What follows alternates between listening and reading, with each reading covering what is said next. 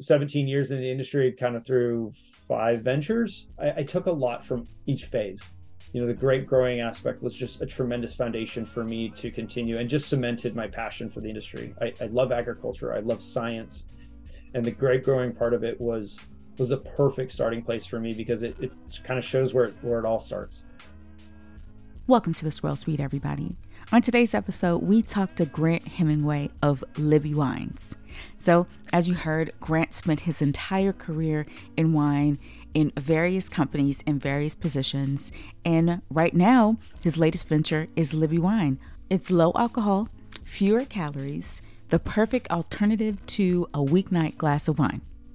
Here's the full story, and don't forget to like, subscribe, share this episode. Let us know what you think. Cheers. Welcome to the Swirl Suite, everybody. Hey, Glennis, how are you? What up? I'm fine. How are you, Sarita? I'm good. I just saw you. I know. Just saw you in person. Was that yesterday? It was No. yesterday. Yeah. I know. I have to catch up because I was laughing when I asked you, when we're doing a Libby. I said, are we doing it tonight? You're like, no, that's tomorrow. And it was because I usually don't go in to the office on Mondays. I go in on Tuesdays. So Yeah. I have Tuesdays, podcast recordings, all in my head. Yeah. But the Chablis tasting masterclass was unbelievable. Yeah. We went to a Chablis masterclass, and it was at a restaurant called, I think it's called Delphine's. Oh my goodness. Yeah, it was lovely. It was outside. It was a little chilly, but it was good. It was good. It was great. It was outside. It kept the wines at a nice temperature. Yeah. My favorite again was the Blanchot by Jodon. I just love the notes of like the butterscotch on the nose and the heaviness to it. And that's because I'm a big, bold red person. So I like that in the Chablis, and it wasn't overly buttery or oaky. So yeah, it was excellent. Yeah. That was my favorite. Did you have a favorite? I did have a favorite. My favorite was the one that was the third to the last. It was with the word fort, French word for fort in it. Let me see if I can find what's it called? Was that Fauchon? Fauchon, yes. 2020 Domaine Christophe. Yeah. I thought it was beautiful because I like balance, and it was nice oak, but stainless steel. So it gave me the feels of both. And that's why I liked it. Mm-hmm. Yeah. Yeah. Yeah, it was excellent. Nice. Yeah. Did you get a chance to go anywhere else yesterday? Because the city was, from what we heard, the city was popping with wine events. I did not, but okay. So I had some lunch at Delphine's, and then I caught the train to Decanter, the wine shop near Eastern Market, because Kamusha was there, the South African producer. He was there. He's in town doing a little tour, and I bought 2 of his wines. So he was very nice. It was nice to meet him in person. Excellent. Yeah. Did any pinotage? No pinotage. He did have a red. He had one red, and it was Cabernet Sauvignon. Cabernet Sauvignon. Mm-hmm. Yeah. It was really nice. It was nice. Nice. So it was definitely a day of wine. Grant, I had to go back to work, so mine ended at the lunchtime one. But you went back happy, a little bit happier. Oh yeah, I actually walked back to burn up some of to metabolize some of the wine. So yeah, I walked back downtown. That was probably a good idea. Yeah. Are you gonna do the essay? I am not, because I'm not available in July. Yeah, me either. So you're not either? No, I leave for Amsterdam on the 4th. Oh my. And I was scheduled to land back on the 11th. So that's just right in the middle of that. Because if it was ending on the 9th, if I was going to come back on the 9th, I would have took the train right down to not Paris, to Chablis, into the area and join them. But oh well. So everyone, Glennis is talking about an essay. So everyone who attended this masterclass is eligible to write an essay about Chablis, and you may get selected to travel to Chablis with Julia Coney. And your essay has to be about, wait, it's, what was 500 words or 500 less. words. And it was always bring Chardonnay instead of anything but Chardonnay. So it's sort of bringing the life to Chardonnay back. So yeah, I want to read the essays. I'm very curious of what people have to say. I would love to be on that committee to help her read those essays. Let me stop lying. I don't feel like reading nothing else. I read too much during the day. Okay. Sorry. I just told a big fib. I can't wait to hear from you guys. Yeah. Or, her, or if you were to read them, what you thought of it. Yeah. Of the essays. Very curious. All right. So on that note, let's bring in our special guest, Grant Hemingway of Libby Wines. Welcome to the Swirl Suite. Welcome. Thanks, guys. Looks like you're the shirt part. Yeah, if it's a video platform, I don't know that the shirt's coming off. No, it is not. It's not. That was just for our own entertainment. Go ahead. I'm so sorry. Welcome. Thanks, guys. It looks like you might be enjoying a little Libby Red right now. That is correct. Yeah. Oh, I think we're drinking the same one. Because in true disclosure, when I got it, I was like, it was hot one of those days. So I opened the white. I was like, this was perfect. It was refreshing. I love bubbles. Then I said, let me try the rosé. It was maybe a week later. I said, let me try the rosé. Drank the rosé. And then I had a conversation with our program manager. I was like, so when is Libby? Okay, I think I better not drink the last bottle and drink it during the podcast. Yeah. Go figure. So that's full disclosure. Well, you saved it for a special occasion, which is actually not, Libby's not intended for special occasions. It's meant for Tuesday night with Dungeness Crab, which seems to be what you're enjoying it with. But there you go. Anyway, yes. Thank you for having me on, and thanks for enjoying the wines. Absolutely. So, Grant, please introduce yourself to everybody. Yeah. So my name is Grant Hemingway. I'm the co-founder and CEO of Libby Wines. I reside in Napa, so I'm in Northern California. I've been here for 25 years. Long time to call Napa home. I've seen all the changes, a lot of changes to downtown for those who have been fortunate to visit.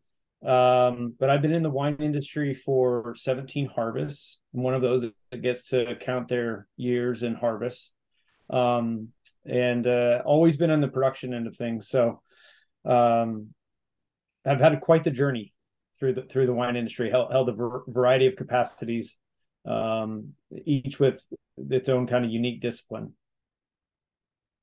Libby was something that it's probably 3 years and culminating of just conversations with my co-founder, John Green. He's based in Grand Rapids. He comes from the craft beer industry. So introducing wine to a craft beer guy was quite the fun challenge.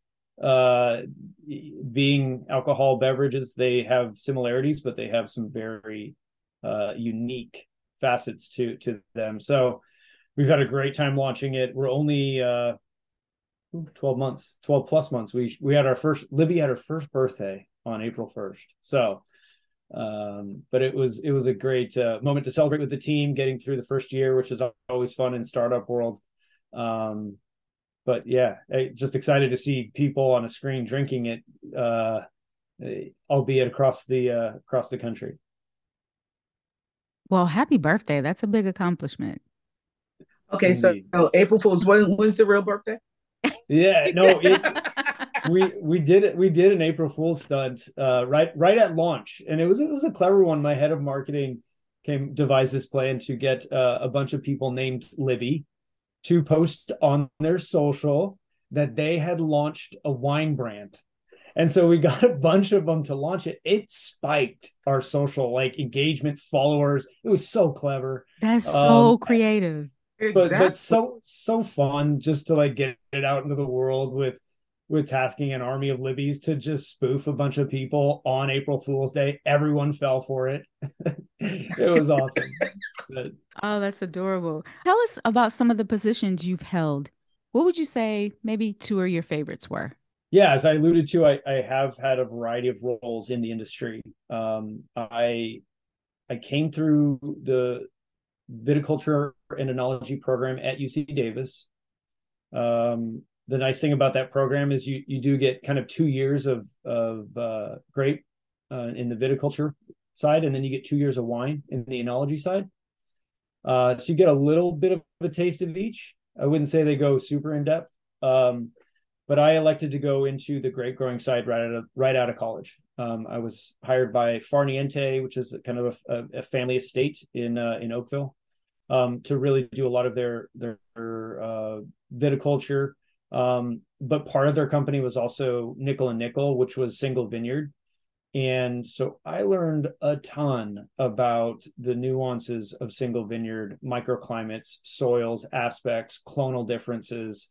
It was, for me personally, just the perfect education into grape growing, learning, clearly at the very high end of the spectrum, working with some amazing growers in Napa and Sonoma, but just learning about the very subtle differences that how you train, how you grow, how you manipulate the canopy, and then taking that through all the way to the winery and seeing the impact that you can have on a growing season and the ultimate result in the bottle.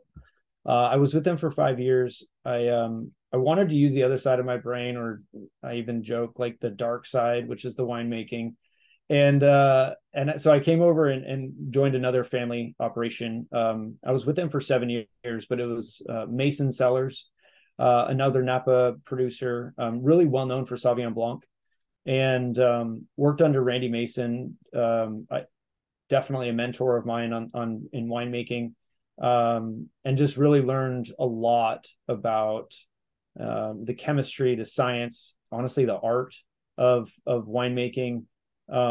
He's definitely an old world style winemaker, not highly manipulating wines, really trying to work with the right source, and he did a masterful job in blending. So was with them for 7 years. That brand was ultimately acquired by Trinchero family, Sutter Home. And at that point I decided I was ready for my first startup venture. So I jumped into the canned wine movement. This would have been in 2016, 2017. And I started a canned wine brand called Essentially Geared.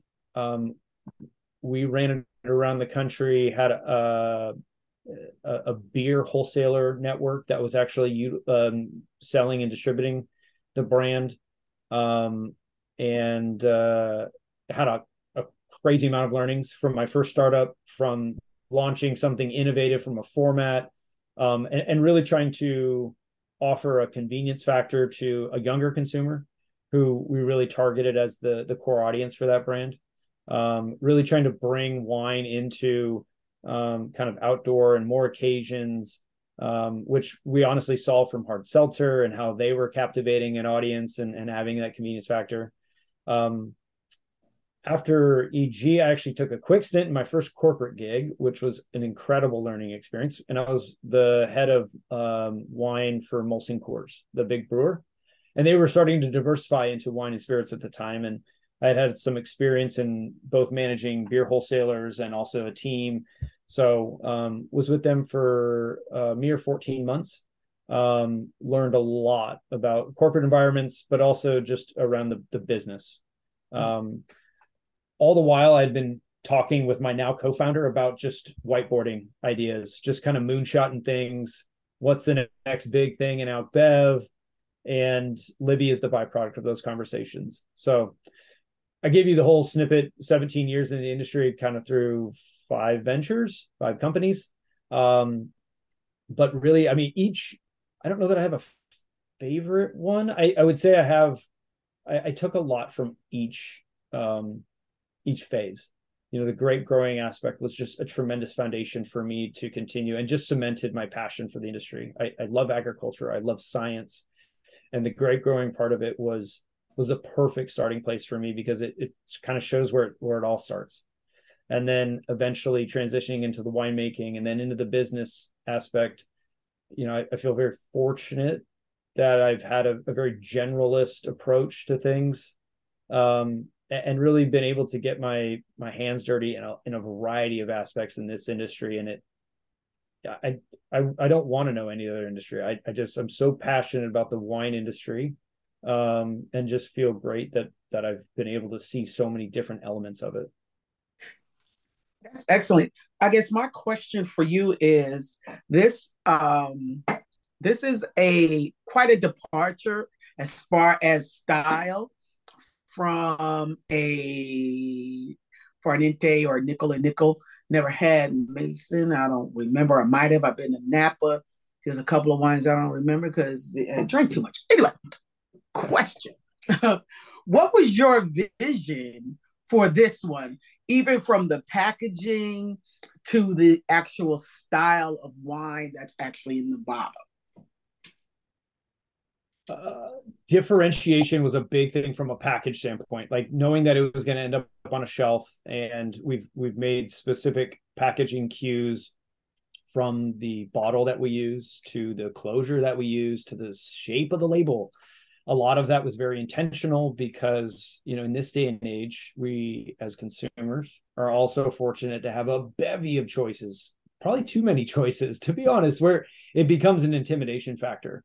And so we really wanted to make just poignant decisions on the packaging so that you would understand at the shelf, this wine's a little bit different. Okay. Then we started thinking about the winemaking aspect of it. So from a stylistic perspective, there are so many great wines out there. There are so many great Proseccos, Champagnes, sparkling, Cava. I mean, that whole sector, which is incredibly healthy, growing, has massive consumer support. It's very celebratory in nature. We just felt like there was optimizations or changes that could be made, not only in the way we packaged it, but also in the way we made it, so it could start to speak to a slightly different consumer that maybe wasn't being catered to. And I would say the one challenge that sparkling faces, the category of sparkling wine, is it's elitist in nature. It's very expensive. I mean, it can range all the way up to some of the most expensive in the world. And I think what that misses is an opportunity to allow the mass consumer, the amateur, the novice who's just getting into wine, that really enjoys the sparkling element of it, the celebratory nature, the lifestyle of it, but doesn't really understand how to navigate the sea of sparkling and everything that comes with it. And so it was very intentional to make something that was light, refreshing, approachable, very quaffable. There's a time and place for first growth and for grower champagne. We all love it. But what about the Tuesday night with Dungeness crab? Like that's what Libby's made for, is that moment. And that's a simple celebration that, Glennis, you got through the day. Let's just have a good drink, right? And to me, like, that's where we want to open up the door for wine to have, just generally speaking, an opportunity to be part of people's lives in a more regular fashion, as opposed to, I just bought my first house, let's savor a bottle of champagne. Still do that, absolutely, that's a milestone. But what about just that simple moment? I got the kids down, let's finally have a glass of wine. Great. Hey, thank you for that, because you hit the nail right on the head. Usually when I eat this Dungeness crab on a Tuesday night, or just midweek, it doesn't have to be a celebration, I will pop a bottle of bubbles, and usually my go-to is a Cremant.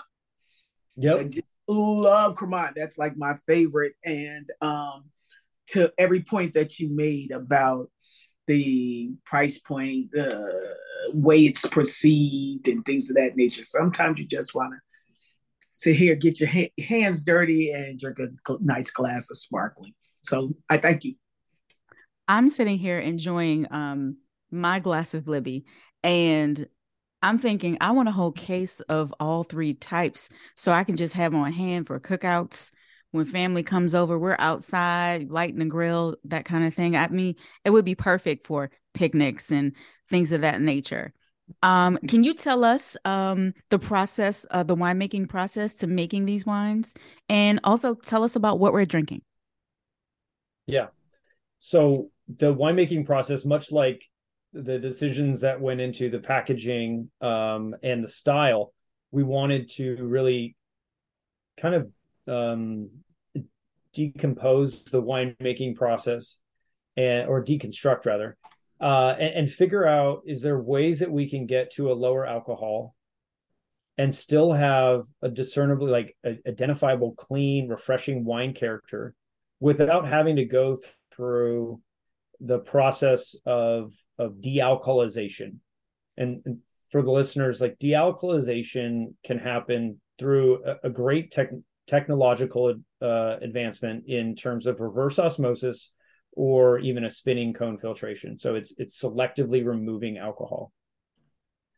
I think the current problem that I saw when I tasted wines that had gone through this process is it was a pretty heavy hand at the filtration, meaning it took a lot of the character out, took a lot of the varietal character, a lot of the aromatics. It wasn't quite what we were looking for. So back to the deconstruction, what we end up doing with Libby is we actually put kind of three components into each blend, and then I can talk about each blend.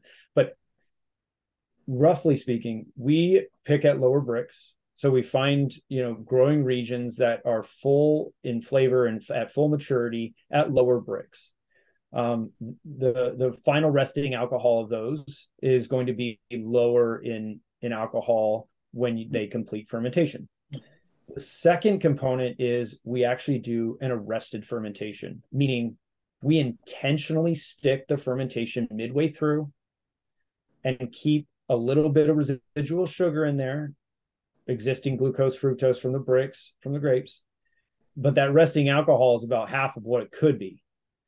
So now we're dropping a lower bricks blend with an even lower alcohol blend, and we've gotten closer. The last thing we do, and this is where I take cues from the whiskey industry, from seltzer, from beer, is we actually go through an intentional water add.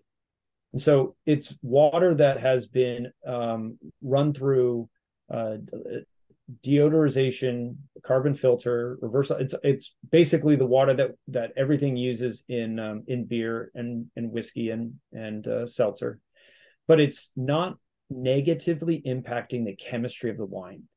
And so the final pH, the final kind of chemistry makeup of Libby is still that of a traditional sparkling wine. It sits at 3.2 pH. It's got, the TAs. I'm getting very technical, I apologize, but like it's very it's the chemistry makeup is very similar to wine.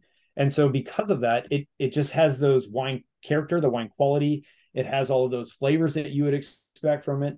It's just refreshing. Like, it's a different kind of experience than a lot of people expect when they come to wine. And that's been the one term that consumers that have had Libby resoundingly offer up immediately. Wow, it's so refreshing. And that goes across all three blends that we make. Like, they're very similar in style. They want to be light and crisp and refreshing. There's good acid profiles. There's great, great fruit forward nature, but they're still low in calories. They're only 75 calories per serving. I was getting ready to say that. I just saw that on the bottle. The red is the highest, it seems like, because that's 80. Yep. Yep. I was like, oh my gosh, I can drink this and not feel guilty. Great Tuesday. It is a good Tuesday. We were very conscious of calories, of alcohol, of a lot. I mean, we didn't really touch on it, but transparency, which I think is something that needs to change in the wine industry. What's going into the wine, what's going into the process. We're kind of an open door at Libby. We really wanted to help the consumer understand, if they wanted to take that journey with us, how we're making it, what's in it, where the grapes are coming from. Is it gluten-free? Is it vegan friendly? What are the calorie counts? How much sugar's in it? And I think that's also a miss, just generally speaking, on the industry. It's been so secretive. And that needs to change, because I think the modern consumer is really concerned with what they're putting into their body. And this is just an optimization that I think the industry needs to take on. To touch on each of the blends we make very quickly, the white blend is Chenin Blanc and Riesling. It's predominantly Chenin Blanc. That's the lower bricks portion. So that's a grape that can really shine at the lower bricks. It gets to fuller flavors and maturity at lower bricks. And the Riesling is the arrested part. So the arrested, where we intentionally stick that fermentation. The rosé is a little bit more was a blending challenge, a really fun blending challenge, but it's Syrah, Zinfandel, Grenache, and Moscato. The Moscato is the arrested portion. You'll see, the Riesling and the Moscato are both commonly arrested. Those are wines that are made across the globe in some sweeter styles and dry styles. It's a very versatile grape in that regard. But a very fun profile on the rosé, having to add in and sprinkle with Grenache and Zinfandel and Syrah. It just gave it a little bit more complexity and depth, wanting it to be a very interesting kind of rosé drink. And the one you guys are drinking is our red blend. And this was something we actually launched in the fall, after response and talking to our consumers, talking to those that had purchased the brand through our website. What are you guys looking for? Trying to listen, which is not what a lot of producers do, but listening to the consumer and saying, what do you guys want? And a lot of people were talking about sparkling red. And it's interesting, being in this industry, you don't see a lot of it on domestic shelves, right? You're looking at maybe a sparkling Shiraz from down under, or perhaps, something from Italy, but certainly not something that's widely available. And so it was just interesting to hear that fact. So we sat, on the bench at the winery and said, what can we do? We eventually ended up with a Syrah Zinfandel blend. It's definitely the fullest flavor of the three. I would say it in the trade, it's kind of the favorite of the three, but they're a family of wines. If you tasted all three of these blinds, you'd say, oh, these taste similar in quality and profile, obviously having each just different nuances and flavor complexity. But the red was a significant challenge. That one, wanting to keep it refreshing, which is not something you commonly think of, Glennis, when you're drinking Farniente. You want something that's robust and can stand up to the food or whatever but the red is a great standalone drinker. It's been well received by the consumers, and I think it's going to be a dark horse for us. I think people are going to be really intrigued by the fact that they can get something sparkling and red. Wow. So you said for the rosé, Moscato, Syrah, Grenache, and what was it? Was there another one, or just those three? And Zinfandel. Because I was getting ready to say, oh, you all have done a play on a new GSM. There you go. That would have been awesome.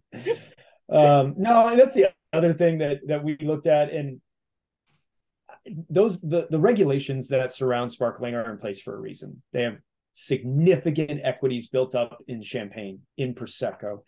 They have specific regions, they have specific grapes, they have specific protocols in which they have to follow. I'm over here sitting in California, the wild, wild west, by adhering to very little rules and just blending with whatever I want. And I just want to arrive at the most delicious, approachable profile. And that's kind of what Libby's about. Is we're gonna have fun. We're gonna do things the way we kind of want, and just keep things light. Where did the name Libby come from? Thinking that same question. It's not a child. It's not a grandmother. No, it is. It's a word smash, a play on words for light and bubbly. So we just took light and bubbly and smashed them together, and we came up with Libby, and it perfectly describes the product. So naming a brand in this day and age, I've done it several times. It's a big challenge. what's trademarked, what's available, what's going to resonate with the right consumer, what's memorable.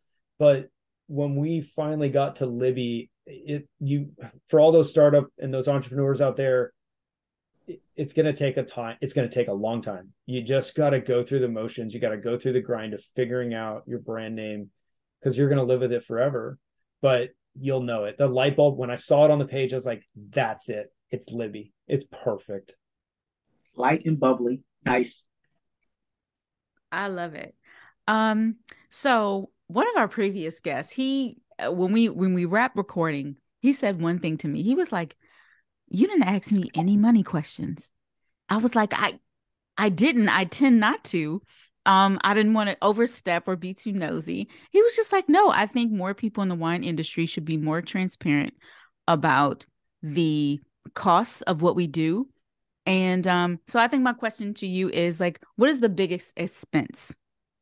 Yeah, having gone through it with a few different brands, the grapes are always, and granted, depending on where you're buying from in the world, but grapes are a significant cost.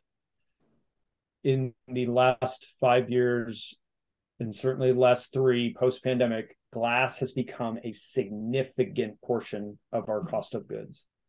A lot of that is just raw materials having gone up, supply and demand.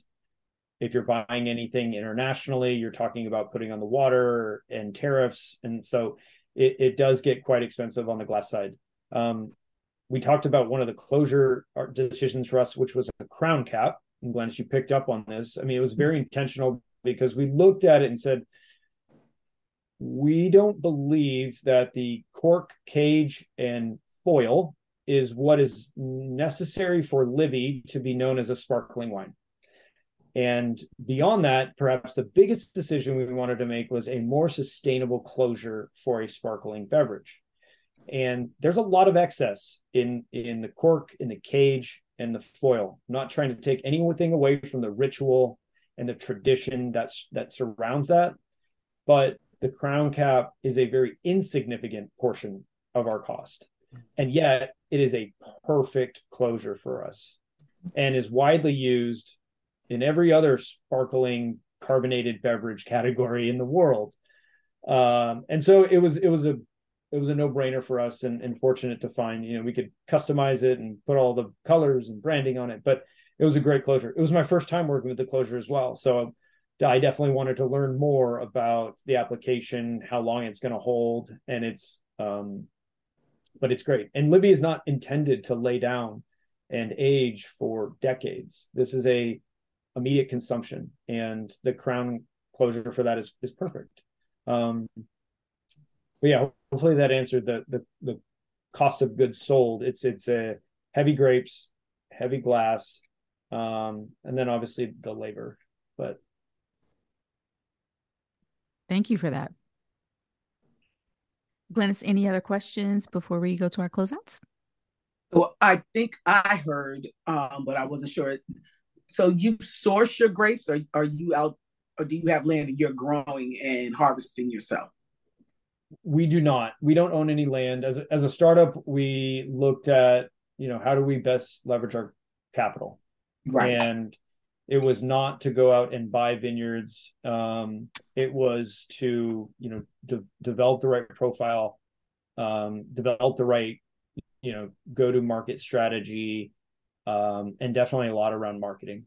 But no, we source from all over the state, and having been around the globe a couple times, fortunate to have a great grower network and partners. But it's still a challenge. I mean, the grapes it's very competitive to go out and get contracts and find your space to make your wine and blend, and the whole supply chain is incredibly challenging. But having been on the production end for so many years, it was one thing that I felt pretty confident in. But what I ended up doing was hiring the creatives to help my operational mind bring things to market. And so that was my in this startup was really kind of bringing very strong team players, diverse backgrounds, differing perspectives, because that's kind of really what we wanted to do with Libby, was try to be a far more inclusive brand, and you gotta walk the walk. And it was one thing that I've been very passionate about in the wine industry is just involving more people into wine, age, different communities, different interest groups. I don't think that the wine industry has done a great job in talking to the masses. It's been very specific, and it's had a good run, but the numbers are not looking great. We are missing on the younger demographic. We are missing on the ethnic, and that can't stand. And that's I speak very passionately about the industry that I love, but I also want to change the tide and change the course, and use Libby as an example of what you can do in the wine industry to better communicate. And that goes down to the product, that goes down to the packaging decisions, that goes down to how we show up on social, on our website, how we activate. Even we have a new initiative that we're launching, which is it's all about education, and it's called Libby U. It actually launches next month, and we are sponsoring 10 people through the WSET 1. And I view education, whether it's in wine or my children, like education is such a vital part to how we change the cycle. And that was one thing that we were very passionate about, was getting more people into wine, and making sure that anyone had the opportunity to follow their passion for the beverage. And so we're going to sponsor 10 people through their WSET 1. Oh, excellent. Excellent. I wish you were sponsoring people for the UC Davis class. Oh, there I go. I'm sorry, Sabrina. Go ahead. There I go. I'm sorry. Oh, here I did. My mouth. Classic Time for the fun stuff. Looking for somewhere to advertise? Consider the Swirl Suite podcast. Yep, right here. The Swirl Suite is now open for pre-roll advertisements, mid-roll advertisements, or post-roll advertisements. Some of our packages even include a social media shout out. If you're interested in sponsoring one episode or perhaps more, simply email us at swirlsuite@gmail.com. Cheers. Yeah, so this part of our show, we asked a handful of closeout questions to get to know you a little bit better. So here we go. First one. What is your favorite beer brand? Oh, do I get to go first? Sure. You're the guest. Yeah.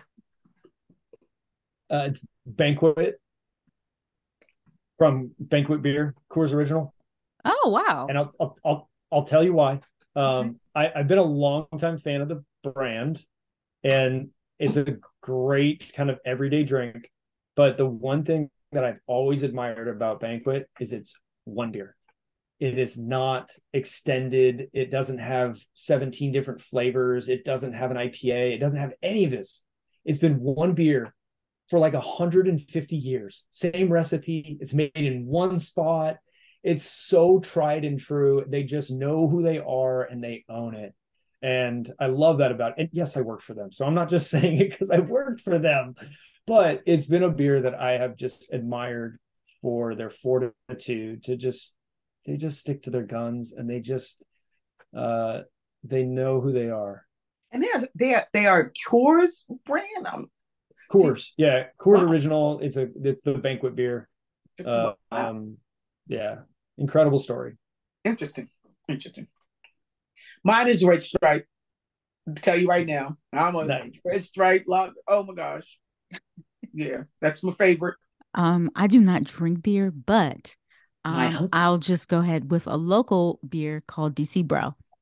Everybody here loves it, so, and my husband loves it. Why don't you drink beer? I don't like the way beer makes me feel, and I don't like the hoppy taste.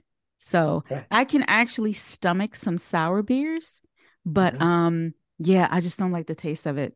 You like the stubby bottle. It's such an iconic package. Is it? Oh my God. Oh, amazing. Yeah. And then they went from, what was it, a 12-ounce stubby bottle, and they tried to be slick and went to that little 10 ounce. I was like, this bottle is smaller. It's supply chain, I'm sure. Exactly. And the cost of glass, like you said, right? Yeah. There you go. Yep. Okay, next question is just for you, Grant. As a new dad, what's the first thing you do when the baby is asleep? Put the house back together.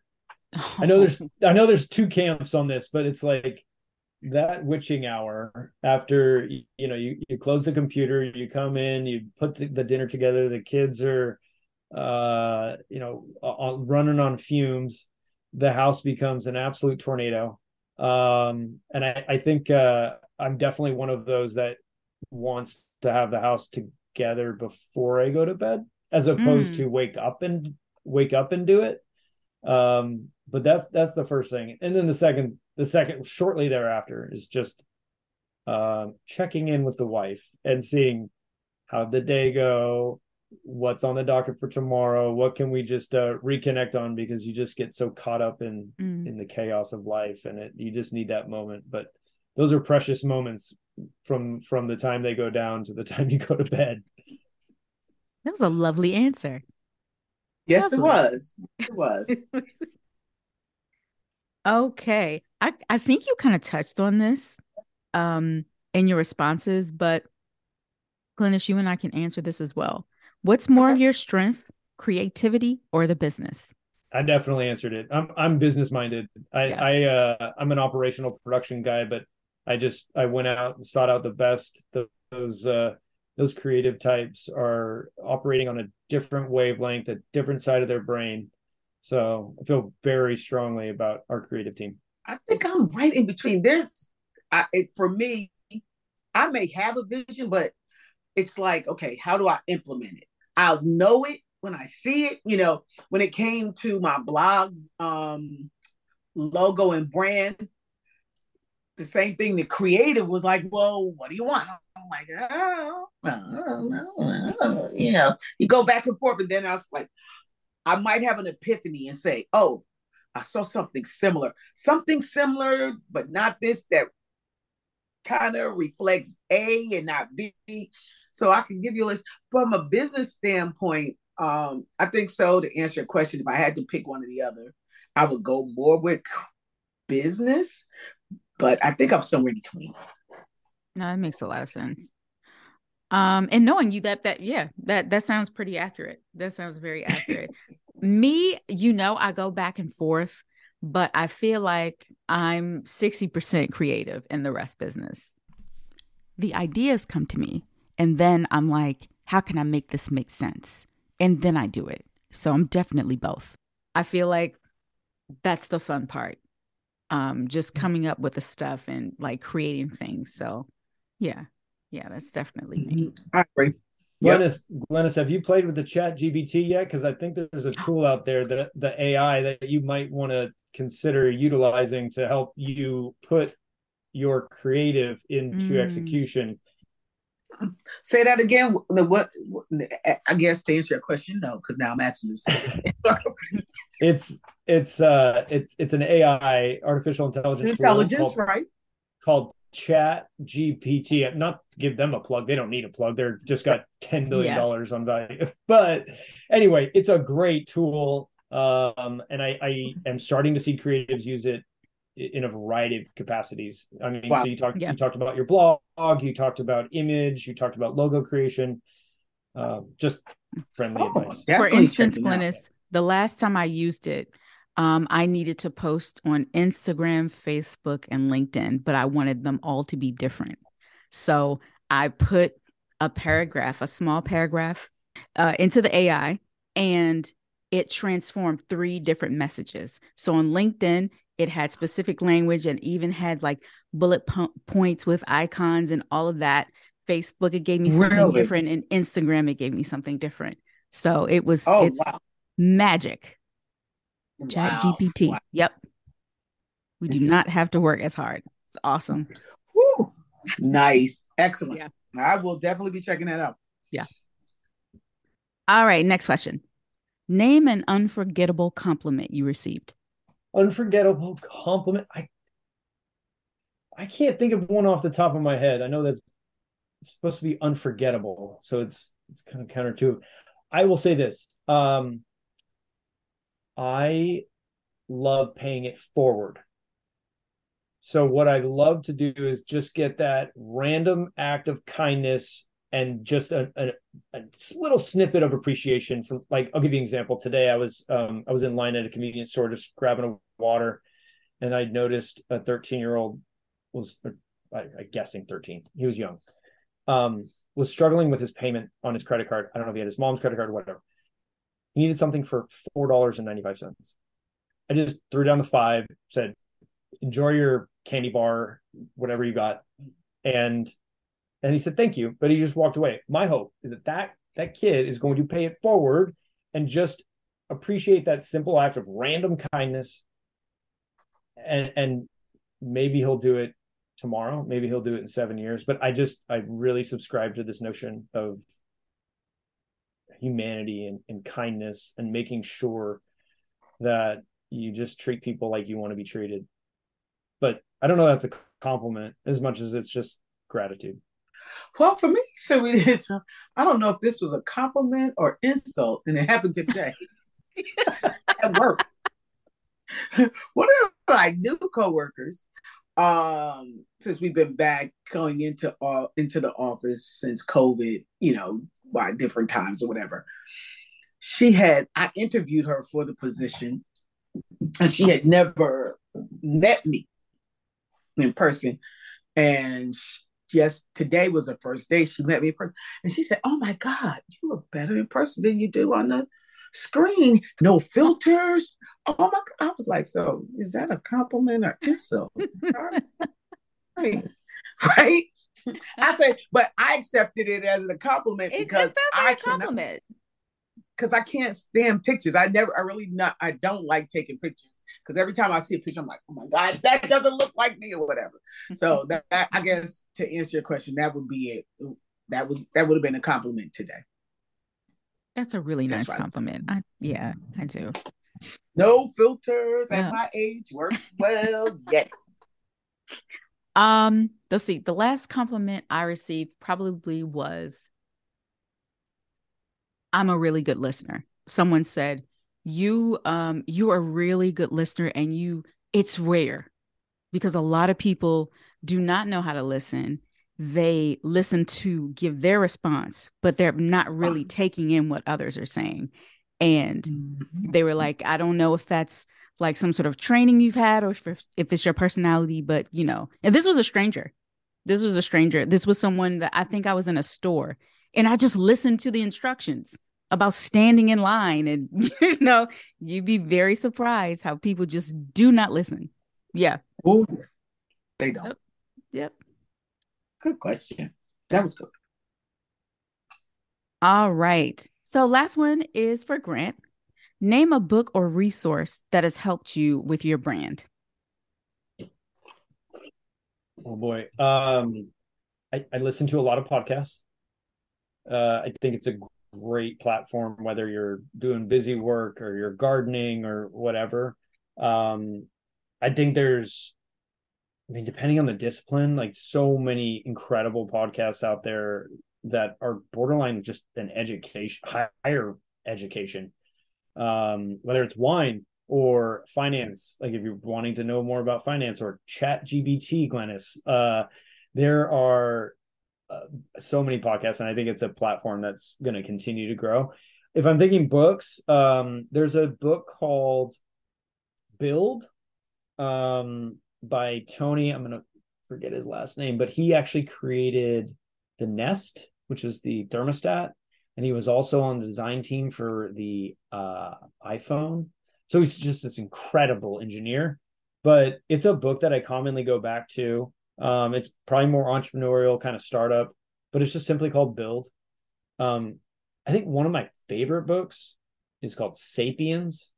And Sapiens blew my mind for perspective. It talks about kind of the history of the earth and the evolution of the human being and Homo sapiens. It's pretty scientific, but it's also in a layman term that anyone can understand. And it kind of reset me personally on perspective, our impact on the planet, how little. I'll leave you with one stat that I got from the book. It was crazy. It said if humankind's existence on this earth were a moment in time in a calendar, it would be 11:59 and 59 seconds of the last second in a year. So the entire time preceding that is the Earth's existence. We exist 1 second of this entire planet. It just blew my mind. And I think back to that kind of concept of how, I don't know, we all have the stresses of life. And I'm like, wait, we are just a little snippet in time, and we need to just we all need to lighten up and maybe grab a glass of Libby and just hang out. What a way to close it out. That was perfect. That was perfect. Yes, indeed. Yes, indeed. This was outstanding. Yeah. Awesome. I made it off the train and made it to the house in time. Yes. Well, amen. Thank you guys for hosting and having us. If you need more Libby, you can get it online, drinklibby.com. But I'm glad you guys enjoyed all 3 bottles. Appreciate, as I said, I am an advocate for podcasting. Keep it up. Love the platform. Love what you guys are doing. So thanks for having me on. Excellent. Absolutely. Excellent.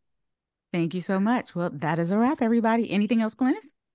No, I was just going to ask, so is that drinklibby.com? That's your website. Where else can people follow you on social media and all your handles?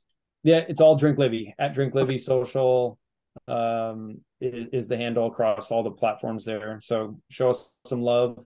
We've got some fun stuff, giveaways, and maybe some more April Fool's jokes coming.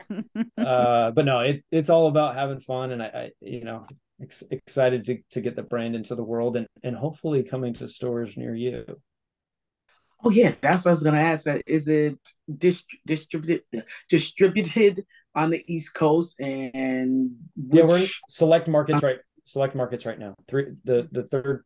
The 3-tier system is a big challenge, but it'll be coming, into East Coast hopefully this summer. But presently, Georgia, Michigan, Ohio would probably be the closest on the East Coast.